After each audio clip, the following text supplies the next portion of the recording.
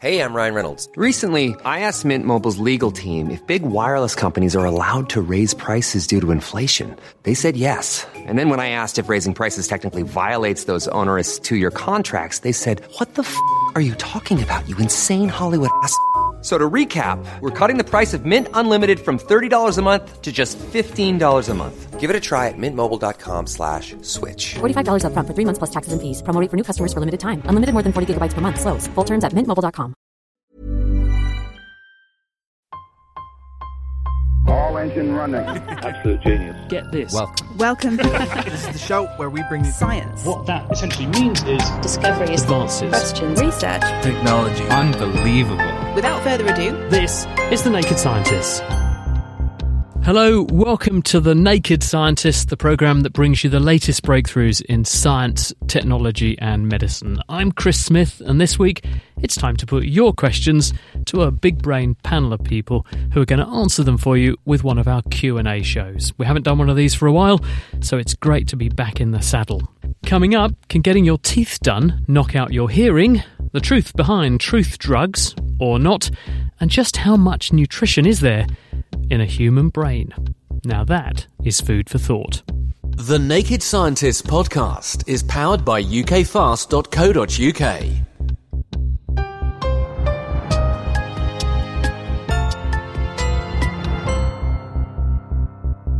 Now, before we start crunching through your questions, let me introduce our panel. First up, we have chemist and author Catherine Harkup. Her latest book is called Super Spy Science, Science, Death and Tech in the World of James Bond, and it focuses on the science and technology involved in that world-famous Super Spy series.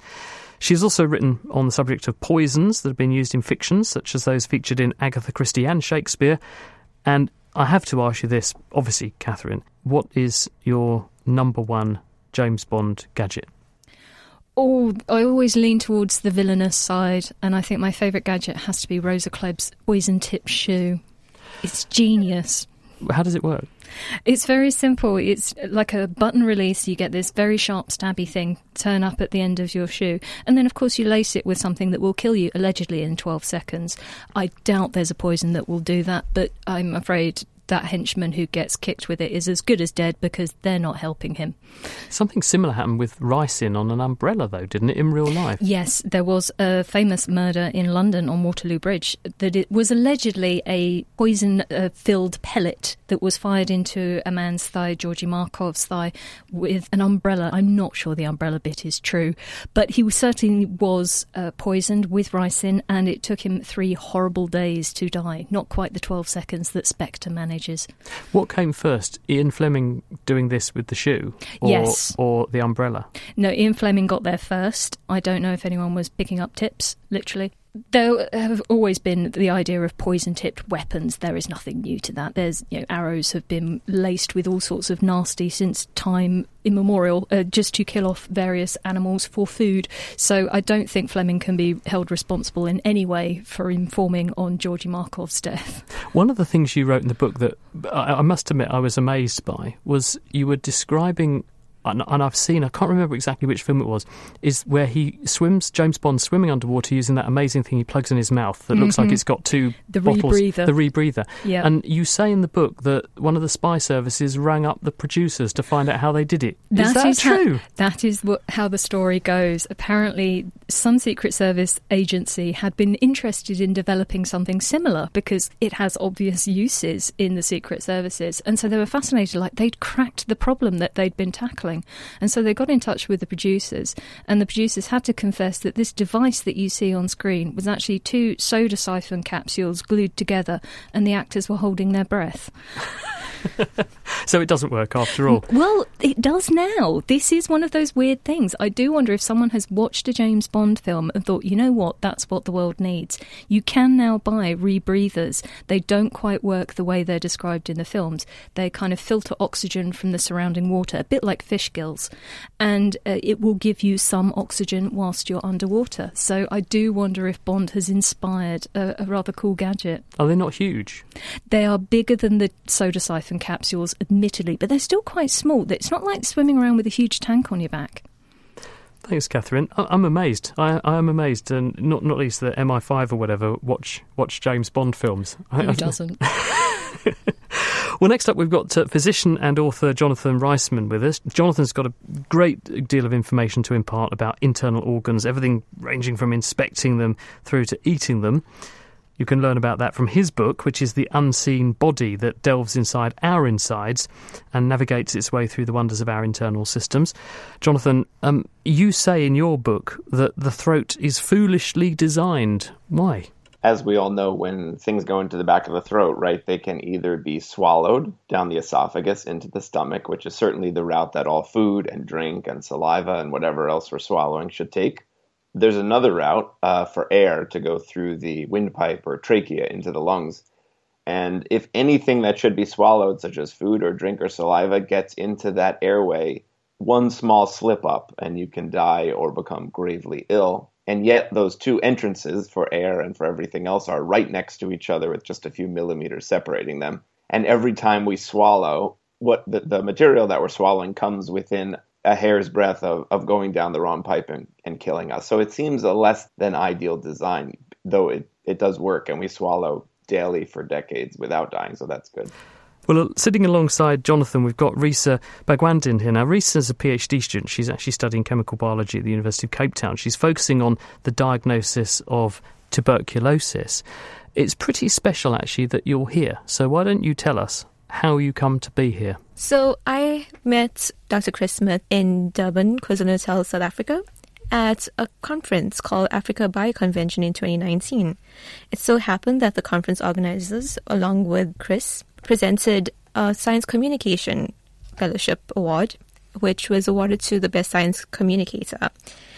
To get the award, you had to attend a science communication workshop and present in front of a large audience that was attended by ministers. So it was quite. Well, we thought we needed a good test, so we gave the 3 finalists at the workshop the challenge. They had to stand up at the conference dinner in front of 1,000 people and tell them in 3 minutes what they were working on. And yeah, as Risa says, there was the Minister for Health there and a few other high-level dignitaries. Seriously, that takes some doing. Congratulations. Thank you. And so they thought she did a jolly good job. And even better, the South African government agreed to pay to send her here. So we're very privileged to have you with us for about 8 weeks. Yes, that's correct. And so we thought, given we've got a big chemical brain in the room, we would use it this week. So very warm welcome to Risa all the way from Cape Town. Sitting next to Risa is Peter Haynes. Now, Peter's a mathematician, and you work on climate stuff, right? What are the challenges then, Peter, that people like you are trying to solve? You know, having got weather forecasts that work rather well, what are the unknowns or the less good at bits that we're trying to improve on? Of course, weather forecasting is only part of the story, right? And one of the challenges we face is thinking about climate change, how things will change in a longer timescale. We're not talking about individual weather events. We're talking about, will the weather be systematically warmer or wetter or colder for a year or a decade or whatever? You know, the fact is that the weather and climate are determined by a whole set of complicated processes. And whilst our models and the way we do those sums, those calculations have improved a lot, they can still be improved further. And also they can take more account of our observations. So we've got many new observations of the atmosphere from satellites and radar, and also, you know, all of these things can be exploited. So it's a sort of continually can do better, must do better kind of topic. Was it Niels Bohr who said prediction is always difficult, especially when it concerns the future? Exactly, that's right. So, anything mathematical and possibly weather-related, that's all coming your way. Let's go back to Jonathan, because we'll put the first question to you, Jonathan. The human body, a mass of interconnected systems and feedback loops. Interestingly, some parts of the body may be more connected than perhaps we realise, because we've got a question here from Liz. Jonathan, she says, is it true that if you have your teeth removed, for instance, dental surgery or otherwise, you can lose your hearing? That is a fairly well-known phenomenon, but according to my understanding, it is a very, very rare occurrence. You can find reports in the literature about people who lost hearing on one side, partially or completely, after a dental procedure, but it's rare enough that if it happens, a dentist is likely to write about it in the medical literature as a rare event. Do we know what the mechanism might be? Why a person having some kind of dental intervention would go deaf? Right, so it's actually hotly debated, or not that hotly, because it's so rare. But there's some theories that perhaps the adrenaline or epinephrine, which is often in the local anesthetic that's injected into the area of the teeth, might seep through to nearby arteries that feed the hearing mechanism and the nerves feeding the hearing mechanism, and perhaps causing those blood vessels to sort of shrink down or spasm and stop blood flow to the organs, perhaps damaging them through lack of blood flow. There's another theory, actually, that just the sound of the dental equipment, the drills and other things, which can be quite loud and can be quite close to one of your ears, perhaps that sound alone is causing some damage to the hearing organs. Or another theory I came across, perhaps the odd positions you're asked to put your neck into and the how widely you open your jaw and for a prolonged period of time during the procedure, perhaps also smushes some blood vessels shut that should be feeding the hearing organ and its neural component. So one thing Liz probably can't do if she's worried about hearing damage from the drill is to wear earplugs, though, because presumably the vibrations are going to go straight through the bone and into her brain anyway. True. You'll save damage to the eardrum and the outer parts of the ear, but you can still sustain neural damage to your hearing mechanism. Also, the dentist probably will want to talk to you saying, open wider, stop moving, etc. So you should hear those things. So probably not a sound and valid reason not to go to the dentist, Liz, on the grounds that you might lose your hearing. Probably unlikely to happen. Catherine, let's come back to you. Catherine, author of Super Spy Science and The World of James Bond. You've also written books on some prominent serums and chemicals that are found in popular culture. One of the common ones in the spy genre is truth serum, mystery substance capable of loosening tongues. But is there such a thing? Does this actually exist, a truth serum? And if so, what is it? How does it work? I think a lot of people have tried to develop truth serums. It would be extremely useful in questioning if you just know whatever was coming out of someone's mouth was the absolute unadulterated truth. And I think the idea behind a lot of these serums or compounds was it would relax your inhibitions. So you would talk more freely, perhaps a bit like if you're under the influence of alcohol. So in which case you might as well get your interrogee drunk as opposed to giving them sodium pentothal or whatever drug of choice. For a long time, sodium pentothal was used allegedly as a truth serum, basically because it would lower inhibitions. But you could just be talking like a drunk person, just, the first piece of nonsense that comes into your head. So if it's reliably truth or not, I don't know. As far as I know, there's no real truth serum out there, but of course they wouldn't tell me if there was. You should give them some truth serum then. Absolutely. Thank you very much for that one. Peter, let's cross over to you. We've all seen the footage of what's happened to Pakistan. Climate change has had the finger pointed at it for what's happened there with flooding. Other countries as well are seeing very dramatic shifts in weather. And our own country, the UK, we've seen very radical departures from what we regard as normal summer temperatures this year and in recent years. So let's just consider climate change for a minute. One of the things that people often talk about in the context of climate change is what will happen to sea levels. And some of the predictions are only about 30 centimetres of sea level rise in the next 30 years. This question says, why is only 30 centimetres in 30 years such a problem? I think the key thing here is that whilst sea level rise of a foot doesn't seem to mean very much if you're on the beach or something, right? I mean, we have to think of this in the context of severe extreme events, and any systematic rise in sea level is going to increase the likelihood and the frequency of extreme flooding events.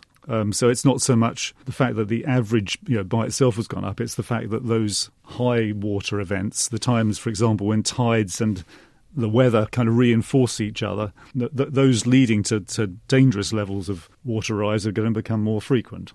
A lot of people also point to Antarctica and the fact that if that melts, that's going to have a really significant impact. And Greenland, of course, because that's ice that's not already in the water. And so it's not floating, and it will therefore directly contribute to a sea level rise, unlike the Arctic, where the ice is already displacing water. So if that melts, well, the water just redistributes, but it doesn't actually mean there's a change in sea level rise.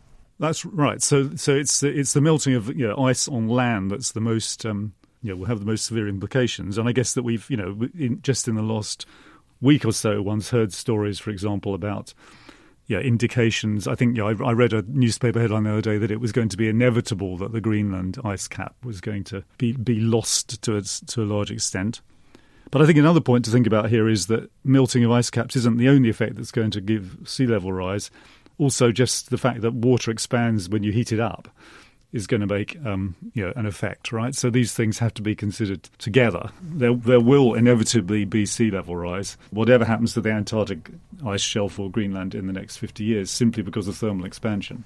Catherine, you were going to say something. I was going to ask also about once all of this ice disappears from the land surface, do we know what is underneath that's been trapped in? Like, I've heard stories of methane gases from like peat that would be released after thaws and so on. So is there any concern about once the ice is gone, what is left behind? So Catherine, that's a good point. I mean, so the fact is that certainly there is methane trapped in this sort of seabed. Increase in temperature and melting will potentially release, and methane is a greenhouse gas. It traps radiation near the Earth's surface. It'll increase the overall temperature. There are subtle differences with the way it works from carbon dioxide.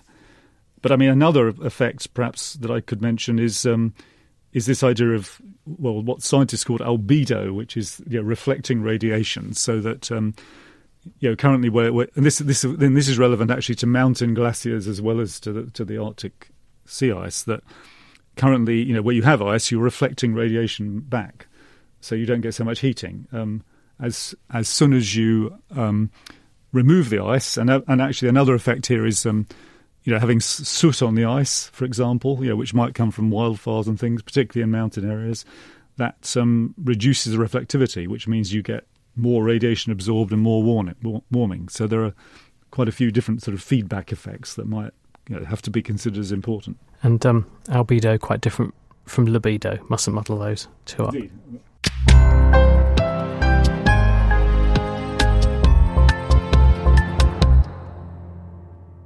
You're listening to The Naked Scientist with me, Chris Smith, and I'm joined by Jonathan Reisman, Risa Bagwandin, Catherine Harkup and Peter Haines. Still to come, we'll find out how much we really understand about how our memory works, what would happen if the planet were to suddenly stop rotating, and just how nutritious is a human brain. But before that, Risa, let's come to you, because there's a question here from Kate who says, why is glass allegedly not a solid? I thought it was. Well, when we hold an object made out of glass, we naturally would think that it's a solid material. However, it's not a true solid. For something to be a solid, it needs to have atoms which are ordered and that remain fixed in place. Glass is unique in the sense that it has properties of both liquid and solid. It has atoms that it's ordered in an ordered structure, but these atoms move rather than remaining fixed in position.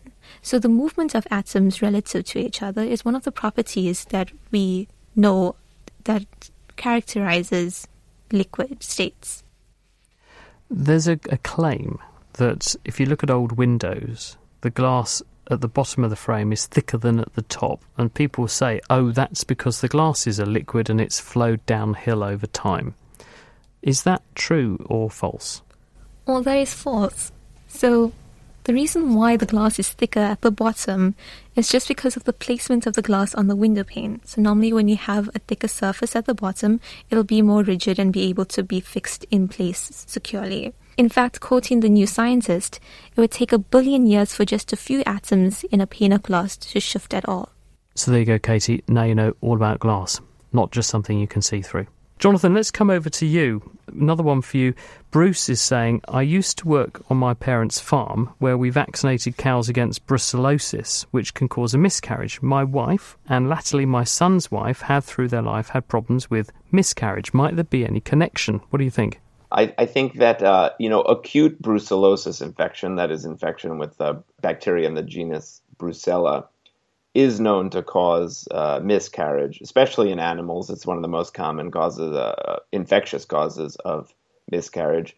And it does seem to also, with acute infection, like acute infection with fever, does cause a miscarriage in a high number of women. I saw some studies that have just under 50% of women with acute brucellosis may suffer a miscarriage. I think that outside the context of an acute infection with fever, that's harder to say. There are some chronic brucellosis infections that can be smoldering over years. I don't think it's as clear that they cause miscarriage at all. So I doubt if there's any symptoms of any kind or there's any acute infection with fever, probably not related to those miscarriages that seem to run in the family. There are many other things that can cause miscarriage for it to run in families, such as clotting disorders. But I doubt it's chronic brucellosis as the cause. So some reassurance for Bruce. And Jonathan, thank you for clearing up Bruce's problem anyway. Well, now it's that part of the show where we put our experts' knowledge to the test. It is quiz time. You are competing for a prize beyond price. It is the Naked Scientist Big Brain of the Month award. It's invaluable. People who've won this have gone to very, very great places. And I mean that. Team 1 is going to be Catherine and Jonathan. Team 2, giving them a run for their money, Risa and Peter. You are actively encouraged to confer. So do share your thoughts and cogitations with yourselves and with the audience. Round 1 is called On This Day in History. So, Catherine and Jonathan, question 1. September the 15th, a date that echoes through history. On this day, the 15th of September, 187 years ago, Charles Darwin first landed in the Galapagos Islands, would you believe? He was best known for having his big beard and bad handwriting, as well as having some pretty important theories to impart. He was, though, also an avid collector of which group of invertebrates? I've got 3 options for you. A, ants, B, beetles, or C, butterflies. So, Jonathan and Catherine, Darwin had a penchant for collecting what group of invertebrates? Are there interesting beetles in and about his home, or was he collecting them in the Galapagos? I don't know what the beetle population of the UK is and how exciting it is and whether it's worthy of collecting. Jonathan? I do know that beetle diversity across the world is quite staggering and surprising, so that I might vouch for that answer. It's a good choice. It is answer B, beetles. Darwin was a huge collector of beetles, and his collection of thousands of them from the Beagle Voyage is in the Natural History Museum in London. Yes. Well done. +1 to Team 1 so far. I shall mark you up as 1 point. Question 2. This is going to Risa and Peter. September the 15th, 1928 is also an important date because it's the date on which Alexander Fleming discovered the effect of a pretty important mould that turned out to be world-changing. But how many lives do we estimate penicillin that came from that mould has since saved since it was rolled out in 1942? So Risa and Peter, penicillin, how many lives saved since? A, 20 million, B, 200 million, C, 2 billion lives saved. What do you think? Well, if we take the approximation, there's 6 billion people on the planet in a lifetime. Well, your comment about how many people on the planet has made me think actually 2 billion is too many. Mm-hmm. So perhaps we go for 200 million. I'm thinking 200 million. Yeah, okay, let's go for that. Okay. It's a good one to go for. It is 200 million because that's about 2.5 million lives a year that get saved from diseases like meningitis and pneumonia. So it is 1 point apiece, level pegging after round 1. Back to our team number 1, Catherine and Jonathan. Your question in round 2, which is close family and neighbours. The first animal to orbit the Earth was A, a mouse, B, a dog, or C, a pig. What do you think? Oh, I'm pretty sure both a mouse and a dog have been sent into space. I'm not sure a pig has. I missed that particular news item if it was sent into space. But I don't know whether a mouse or a dog went first. I do know that the Russians sent up a dog named Laika. Yeah, I don't know if they did any experiments before with smaller animals. I imagine, the weight would have been an advantage when launching something into space. But I'm happy to go with the dog because I've definitely heard of Laika and going into space. Going with that, Jonathan? Sure, let's go with Laika. It's a good one to go with. You're quite right. Yep, Laika was the first animal in orbit. It was on Sputnik 2, November 1957. She was part of the Soviet space dog program. And the half-a-ton Sputnik 2 satellite, unfortunately, didn't have a very good life support system on it, though. So she didn't live very long, but she did live long enough to be the first animal to orbit the Earth. And then she burned up in 1958 when the satellite was returned to Earth. Well done. It's a point for you. Over to Team 2. This is Peter and Risa. And we're going to stay in space with this one. Our galaxy is the Milky Way. It's one of billions of galaxies that's spread out across the universe. But who is our nearest neighbouring galaxy? Who's our nearest neighbouring galaxy? Is it the Andromeda Galaxy, Canis Major, or the Tadpole Galaxy? I have no idea. That's right. This is something that I've not paid much attention to. There was a nice exhibit in Cambridge a few weeks ago of planets and along the river, but unfortunately they didn't get to galaxies, right? Because if they put galaxies in it, I might have known the answer. I mean, tadpole seems very unlikely to me, but I agree to have tadpoles. What was the first one? Andromeda, Canis Major, or the Tadpole Galaxy? Go for the middle one. Is that what we're going for? We'll just go with the one in the middle, like filling in the MC multiple question sheets. Perhaps just go for tadpole because it's unlikely. Don't have to hurry. Okay. What do you think? What are you going to go for? We'll go with B since that's our default now. Okay, you're going for your default answer, and it's the right thing to do. It is Canis Major. Now, the Tadpole Galaxy, does it really exist because it looks like a tadpole? It's 420 million light years away. That's a long way off. Andromeda, 2.5 million light years away. That was thought to be our nearest neighbour until very recently, actually. But Canis Major now has the crown. It's actually 1,000 times closer than Andromeda, 25,000 light years away. It's our nearest galactic neighbour. It is still a long way off, though, because even our fastest spacecraft, which is the Parker Solar Probe, would take a mere 39 million years to get there.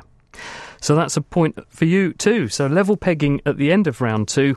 We might be in tiebreaker territory. Let's find out. Round 3 is called Back to School, and it's GCSE time.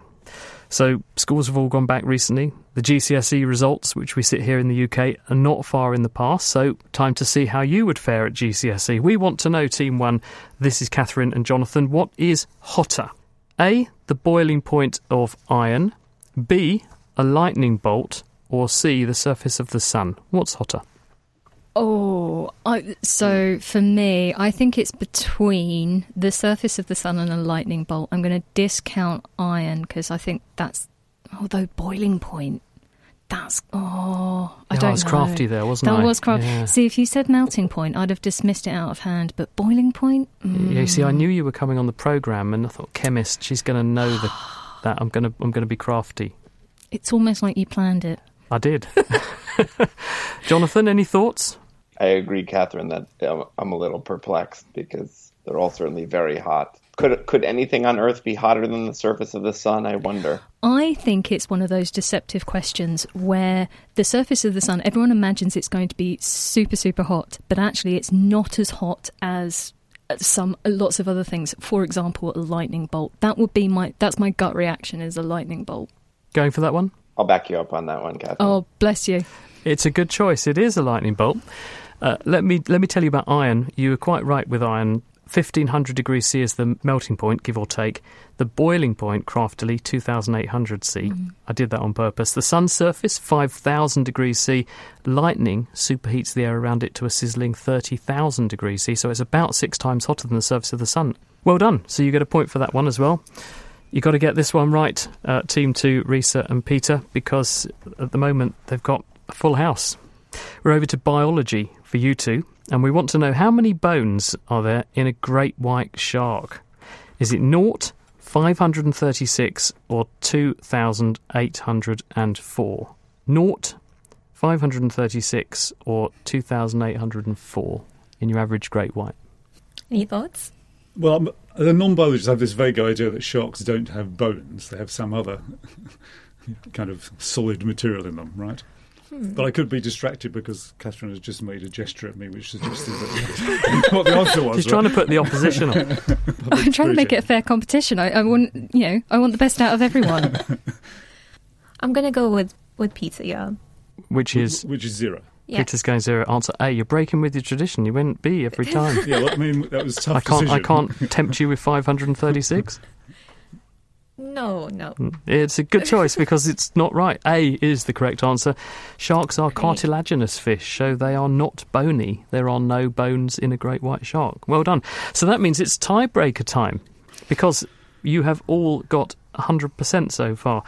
So the tiebreaker is, how are your Nobel Prizes? How are you on Nobels? Are you good on Nobels? We'll find out. We want to know what year the Nobel Prizes were first awarded? Jonathan's down the line, so I'm going to ask him to start. So, Jonathan, what year do you think the Nobels were first answered? You're not allowed to quickly flick out your phone and go looking at this either. No, of course not. I may be close or very, very wrong. I'll go with 1938. Okay, 1938. Catherine, any thoughts? I'm going to go much earlier than that because I think it's 1900-something. I'm going to guess 1904. Catherine goes 1904. Peter? I'd go a bit earlier. I'd go for 1895. 1895. Risa? I have to admit I know this one. So I've been following the Nobel Prize winners for quite some time. So the first Nobel Prize was awarded in 1901. And you're right. So our Naked Scientist Big Brain of the Week award goes to, this week, Risa and Peter. Very well done. I think we should give them a round of applause for that. Very well done. The Naked Scientists podcast is produced in association with Spitfire, cost-effective voice, internet and IP engineering services for UK businesses. Find out how Spitfire can empower your company at spitfire.co.uk. Music in the programme is sponsored by Epidemic Sound, perfect music for audio and video productions. You're listening to the Naked Scientists Q&A show. I'm Chris Smith, and with me are Jonathan Reisman, Risa Bhagwandin, Catherine Harkup and Peter Haynes. Coming up next, what is hard enough to cut a diamond? Is methane really worse for the environment than carbon dioxide? And we'll be finding out how long you could survive if you were to chow down on a human brain. But let's go over to Catherine now and back to the spy films for you, Catherine. We talked briefly about the story of being prodded with umbrellas and so on in London to poison people. Is this really practical, though? Could you lace an everyday object with something toxic? We've heard about door handles and Novichok, so that obviously works, but that's rather outside the scope of that. Is it practical to lace everyday objects with something toxic? People have certainly tried in the past to... There's all sorts of stories of like the king's gloves or the king's saddle being laced with poisons that would bump off the monarch so that someone else could take their place. How effective they would be, I'm not sure. Your skin is a very effective barrier to the rest of your body. So there are relatively few compounds that will make it through into your bloodstream and then actually cause damage to the system as a whole. But that's not to say that there are none, as Novichok has proved. Today, I don't think you should worry about it too much because you can't make Novichok in your back garden. You do need access to specialist chemicals, and they are monitored as to who buys them and what combinations are bought together. So actually making it practically for your home poisoner, very difficult. It's what's called a binary toxin, isn't it? You have to bring two different bits together to make it work. There are certainly binary toxins. I don't know if Novichok is one of them, but certainly it has been suggested that the compound that was used to kill Kim Jong-nam, the half-brother of Kim Jong-il, there were two women who were involved. One sprayed something in the man's face and the other one wiped a cloth over his face. Each would have had separate chemicals and they would have combined on his face to produce a toxin, which means that the two women involved should be relatively unaffected, as would be everyone else around them. But the individual with both has obviously very severe effects. I didn't know that. I'm fascinated. Thanks very much. Back to you, Peter. When ice melts, it's adding fresh water to the ocean. So does this mean that progressively, as we go through climate change and so on, that the salinity of the world's oceans will change, do we think? As always, there's a kind of slightly complicated answer, right? Because actually, what we expect is that some parts of the ocean will get more saline and some parts will get fresher. I mean, the fact is that climate change is associated not only with more melting of ice, but also more evaporation. So where you've got water flowing out from melting ice sheets, the ocean will become fresher. Where you've got more evaporation, like in the Mediterranean, for example, then the water will get saltier. And of course, what you see, if you go to some point in the ocean, what you see is some subtle combination of all of those processes that are taking place over the globe. And then the effects are brought by the circulation to the place you're looking. Okay. When you add fresh water to salt water, because they're different densities, that can have effects, can't it? Because I've seen quite a lot of speculation about the impact of the Gulf Stream and the melting of the Arctic, pushing that backwards and potentially making Britain colder through global warming because we lose that heat source that comes up the west coast. Exactly, that's right. At the moment, you get something called convection, where, if you like, heavy water, dense water sinks in the northern Atlantic, sort of Arctic Ocean. And, that happens in part because of salinity, which adds to the density. And if you were to kind of flood the top of the ocean with fresher water, then that combination of temperature and salinity that determines density may no longer give to sinking, right? And some part of the kind of circulation system of the Atlantic is driven by this process, and so there would be potentially a change. I think the jury is still out on how likely it is to happen, or another question would be when would it happen? There's a lot of discussion about tipping points. I mean, that's another favourite idea in climate science at the moment, and if you look at the kind of list of tipping points, this is one which is sort of somewhat lower down the list. It's an effect which could happen, obviously would be potentially serious, but it's not one of the ones that is seen as sort of most likely and most imminent. Thank you, Peter. Jonathan, back to you. We've heard from Dan, who's written to say, I've heard about the stomach being a second brain or there being a gut-brain connection. Is this true? And if so, what would be the point of such a second brain? Great question. There is an entire nervous system of the gut called the enteric nervous system.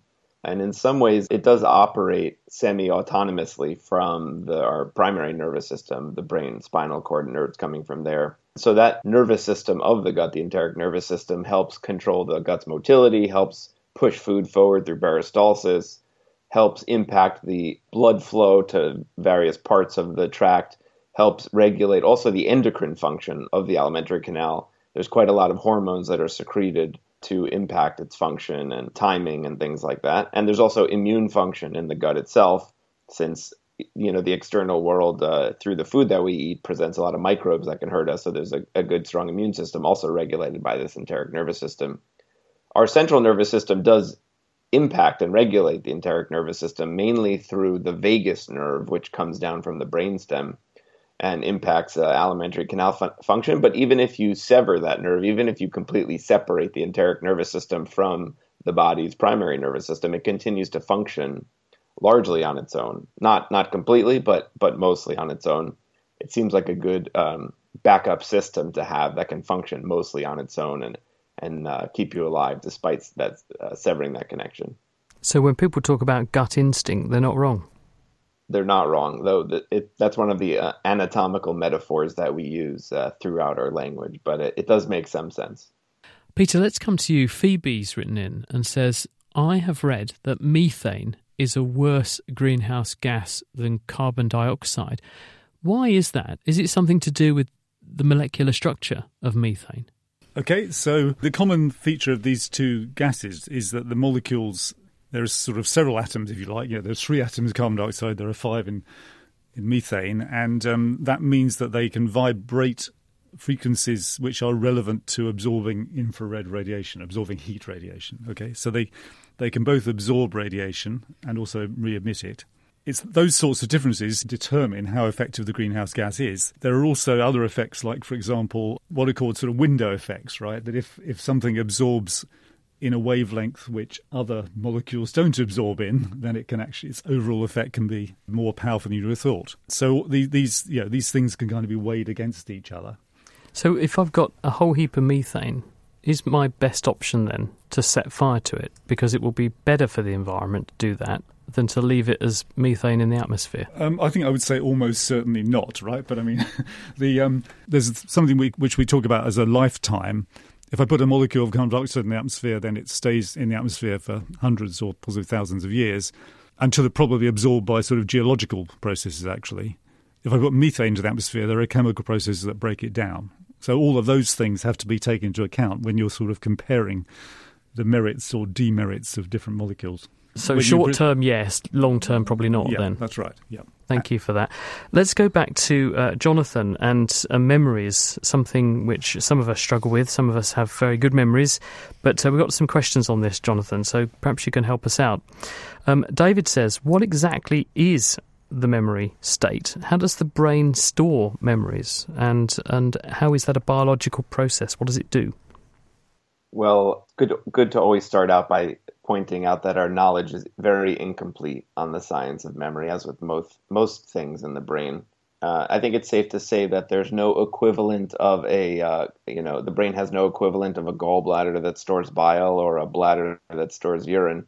There's no sack of memories up there that can be located upon dissecting the brain.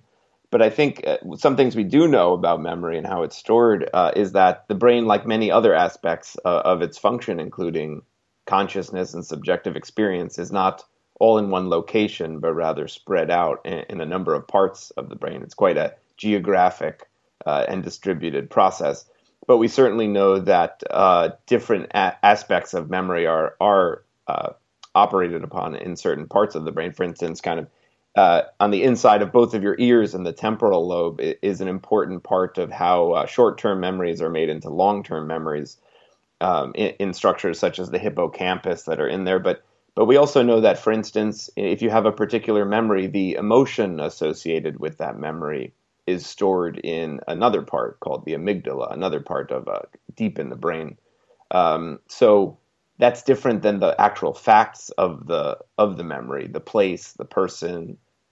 Even, let's say, someone's face, you remember their face. The long-term memory of that image is it seems stored in the visual cortex, so in the back part of the brain, in the occipital lobe, where other facts about that memory or emotion tied to that face will be stored in other parts of the brain. So it's all very broken down and certainly complex. And how a neuron actually stores memory, I don't believe is really well known at this point. Thank you very much for that one. Let's come back to you, Catherine, and we end up invoking James Bond again, because this question's about diamonds. Is that one of your favourite films, Diamonds Are Forever? Oh, it is good fun, yes. There's lots of silliness in that film, but it's very enjoyable, entertaining silliness. Well, let me tell you about this question, which says, we know diamonds are made up solely of carbon, so are lots of other things. So what's special about the arrangement of the carbon in diamond that makes it really strong compared to other things like graphite that are not? Diamonds are very special. It is a unique combination of carbon atoms in that every carbon atom within a diamond is connected to 4 others, and those 4 are connected to 4 others. So a single diamond on a ring, that is, in theory, one molecule of carbon, which is quite an extraordinary thought. You don't normally expect to see a molecule of something, but that's the kind of scale it's operating on. And all of this interconnectedness means that it is very difficult to chip off a bit of carbon, which gives it its strength. But also this arrangement also gives it its beautiful clarity and its luster and reflects light. So a lot of what we attribute and what we love about diamonds is their visual impact and their cultural associations rather than their physical properties. Where do they come from? They come from very, very deep within the earth. So they were formed many millions of years ago. And the only reason they ever make it to the surface was if many hundreds of thousands of years ago, a volcano happened to push through this particular bed of rocks. And so if the temperature wasn't too high, the pressure wasn't too crazy and in flux as it shifted right up to the surface of the earth, that it destroyed the diamonds, then you might find diamond deposits on the surface of the earth. So they come from deep, deep within the earth's surface. They're very, very old. But of course, you could just make some in the lab these days. One thing I've always wondered, and this sounds like a bit of a daft question, but it's a genuine, straight-up question. If diamonds are the hardest thing, what do you cut them with? Other diamonds. So it's a real skill, cutting diamonds. The people that do it, they are artists, and they train for a long time. And so you have to find, because the crystals that you dig out the ground, they're also not perfect. These are natural substances. They will have flaws. They will have cracks in them that you can take advantage of, but also you want to avoid in the finished product. So spotting where all of those flaws are that you can use and manipulate and shape and cut into another diamond using a diamond, it's all very difficult, and lots of planning goes into it because huge amounts of money can be lost if you make the wrong cut. I can imagine. That's fascinating. Thank you for that, Peter. I'm interested in this idea of diamonds, right? So do you get anything like diamonds but made of other elements? You've said that it's like a diamond is like a single large molecule of carbon. Do you find other single large molecules of other elements? You can get single crystals of metals that are highly, highly organised and grown in specific ways. They use it a lot for engineering purposes because, in theory, there are no flaws within this metal, so there's no source of cracks, and they're very hard-wearing. Are they called metallic glasses? Because I did meet a materials scientist who told me that they're great for golf clubs. Wow, apparently. They must be I've heard them being used in like jet engines, for the blades of jet engines, because obviously they're under an awful lot of pressure and they have a lot thrown at them. So yes, they won't look as beautiful and clear as diamonds, simply because they're metals and the electronic structure within is very different. But yes, in theory, you can have not specific diamond structures, but highly organised, massive single molecules of other elements. Okay, thank you. Well, Catherine, thank you very much for your 24-carat insight to that one.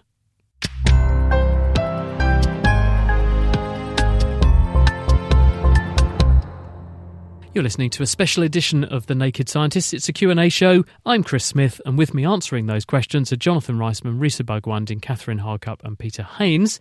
Still to come in the programme, is there space dust in raindrops? Why do James Bond films love lasers? And what would happen if the planet suddenly stopped rotating?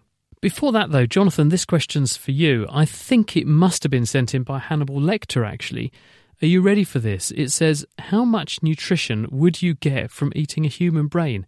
Well, besides the legal and ethical questions about eating another human's brain, it's a very nutritious and very high-calorie meal. The average a human brain is about 3 pounds, or about 1.3 or so kilograms, and 60% of it is fat. So myelin, which is the substance that sort of insulates all the nerves, if the nerves were wires, myelin would be the sort of rubber coating on the outside. So a lot of that fat would provide a lot of calories, probably enough calories to last you several days, if you had only one human brain to subsist on.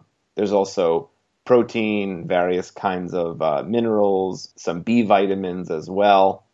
And I don't know if the person asked for a recipe when they submitted this question, but I would go with the traditional brain sandwich preparation method common in the city of St. Louis, which is to slice the brain, dip it in egg, spice it, and then deep fry it before putting it on a rye bread with a hot mustard for the sandwich.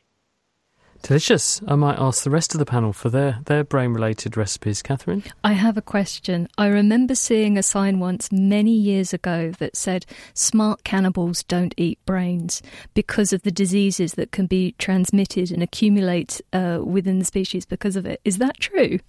Yes, the most famous example is diseases of the prion or prion form. There's a disease called Kuru, historically common in Papua New Guinea, where cannibalism was more common, perhaps in ancient times than it is now. But there was ritual eating of people's brains after death, and this prion disease, Kuru, was transmitted from person to person.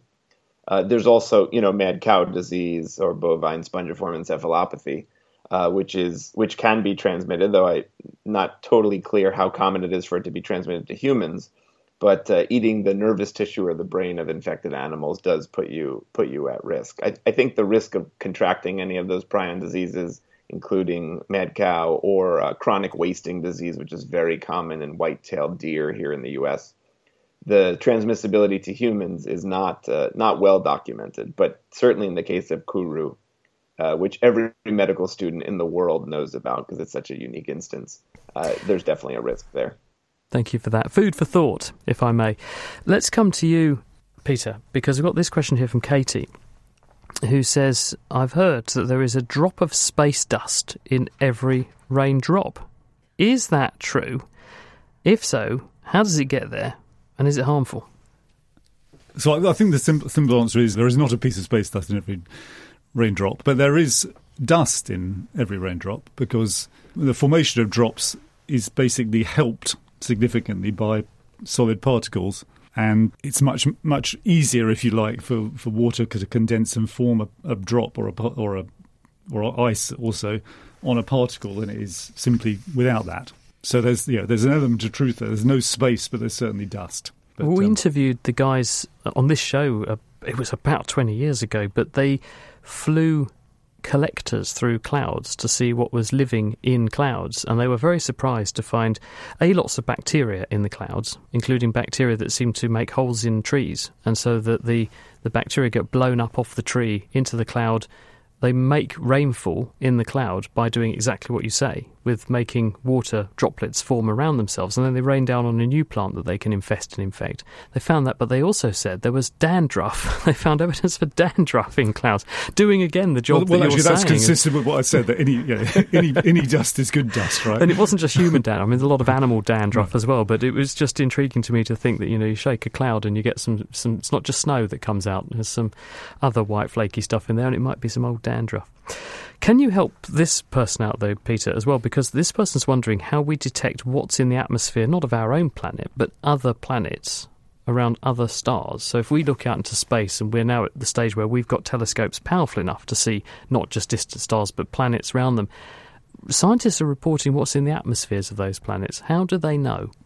Well, I mean, the first thing to say is it's actually, to me, as a bit of an old guy, this is kind of amazing, right? Because it's only sort of 30 years ago, probably less, that we saw the first planet outside the solar system. So the idea that now we can actually start to say what's in the atmosphere is actually pretty amazing.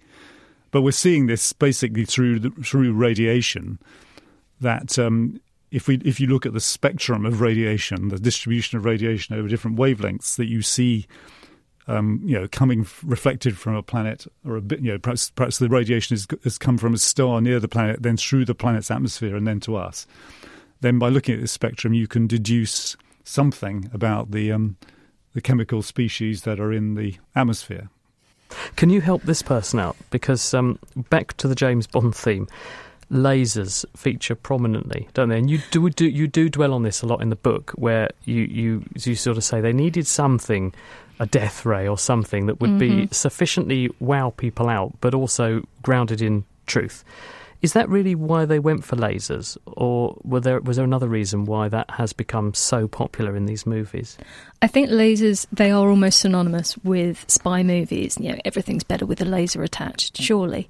But in 1964 or 63, whenever they were filming Goldfinger, the original book had a buzzsaw that was threatening the life of James Bond, and that was a bit hackneyed, I think, even when Ian Fleming wrote about it. So they wanted to update it, and in the 1960s, lasers were a new thing. They are now common, everyday objects. Lasers are everywhere, but in 1964, they needed explanation because the majority of the audience had never seen one before.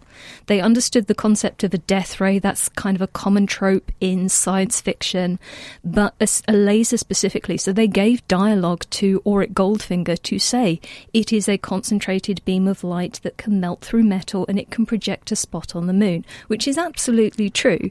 And of course, to show it on screen, you have this brilliant red line heading towards Sean Connery's nether regions, which of course you wouldn't see, because metal cutting lasers are invisible, but having an invisible beam travelling up a metal sheet makes no sense in a cinematic situation. So of course you put a red light on it. So the whole concept of red lights and laser beams, I think it is a wonderful combination of ultra-modern, cutting-edge science, literally, but also a trope that an audience understands. And so it symbolises the old and the new very, very nicely throughout the James Bond franchise. I want to finish by, just before we ask Peter the last question, by asking you, because I've got a theory on what I think your favourite James Bond movie is. Okay. What is your favourite James Bond movie? I mean, it varies depending on my mood, but if it comes on TV, the one that I'll probably sit through till the end, although I've watched them all many, many times, there's a lot wrong with it, but I will always sit through to the end of Live and Let Die. Why? Best ending of a Bond film. Baron Samedi is awesome. I love the music. I do share your enthusiasm. I think the music in that film is superb. The best soundtrack. Yes. But The Spy Who Loved Me is also, I think, excellent. And I was torn. I had in my mind that it was going to be Live or Let Die or Spy Who Loved Me. That it's going to be your choice. Okay. No, it would definitely be Live or Let Die. Peter, got a favourite? Well, I like Live and Let Die, yeah. But I must confess there's a bunch of Bond movies that I haven't yet watched. But hey, I've got those ahead of me, so that's good. Jonathan, got a favourite Bond movie? This may come as a shock, but I've actually never seen a single James Bond movie, I'm sorry to say. Don't worry, Jonathan, you're in quite good company, because on this programme we had the author of The Martian, as in what became the Matt Damon Hollywood blockbuster, and there was a very important professor from a very high-profile university in the States who said, sorry, I haven't watched it. And the author said, I don't like him, but I do like her, to one of the other guests on the programme. So you're in good company. You know, a lot of people haven't seen all these films. Anyway, Risa, a favourite Bond movie? I'm going to be with Peter here. I haven't seen much. So if it was on TV, I didn't watch it from the beginning all the way to the end. Well, this sounds like the story of a good Bond movie, this question, Peter, so it's going to come to you to answer it. And that is, this person's wondering, what would happen to Earth if the planet suddenly stopped rotating? What would the atmosphere do? There must be a maths equation for that. Well, yeah, there are maths equations for almost anything interesting, right? But I mean, actually, this is interesting. So there are many ways to answer this question, right? You know, if the Earth suddenly stopped rotating, well, I mean, a whole bunch of things would probably sort of fly off, right? In some ways, it's almost more interesting to think about if it slowly stopped rotating. But perhaps, you know, I may be misinterpreting the question, because there are planets that don't rotate. Many of the exoplanets that have been detected are what's called locked. They're tidally locked, so the same side of the planet is facing the star, right? So there's obviously a very extreme difference between the sunny side, so to speak, and the not so sunny side. And one effect of the Earth stopping rotating would be that we wouldn't, you know, the day would become much longer, right? Because well, that is sort of happening, isn't it? Because Earth's rotation is slowing down. Indeed, because it is, we are losing some energy to the moon. Because there was that story earlier this year saying it's been slowing down, and we have to keep adding the odd second here and there to keep track of time, but then suddenly it speeded up again, and we actually covered the fact that the Earth was about a millisecond per day less long than it should have been in July. Well, there's a whole bunch of interesting things there, right, which actually another thing that affects, on short time scales, another thing that affects the rotation rate of the Earth is actually the weather patterns, so to speak. There's this thing called angular momentum, amount of spin, and you can exchange angular momentum between the atmosphere and the solid Earth. So fluctuations on short time scales can be a result of that.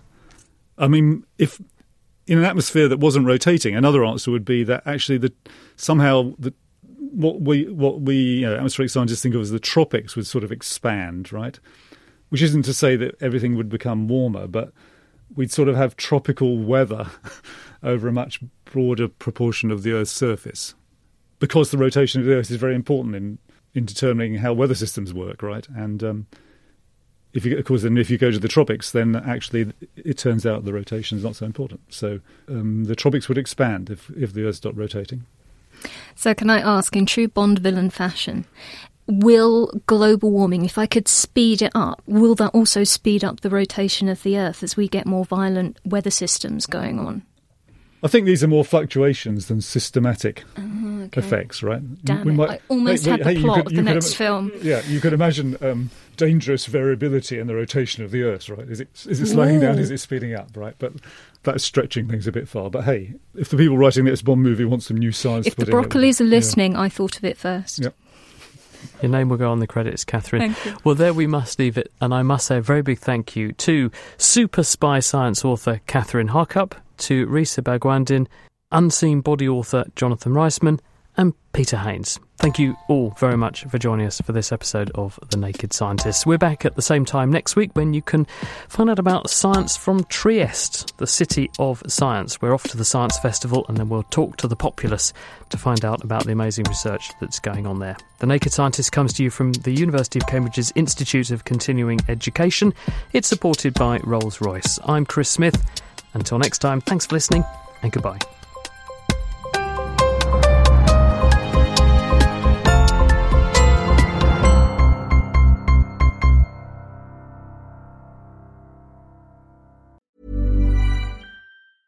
Thinking about your next career move in research and development? Then it's time to make your move to the UK. The nation that's investing £20 billion in R&D over the next 2 years. the nation that's home to 4 of the world's top research universities. The nation, where great talent comes together. Visit gov.uk/great talent to see how you can work, live and move to the UK.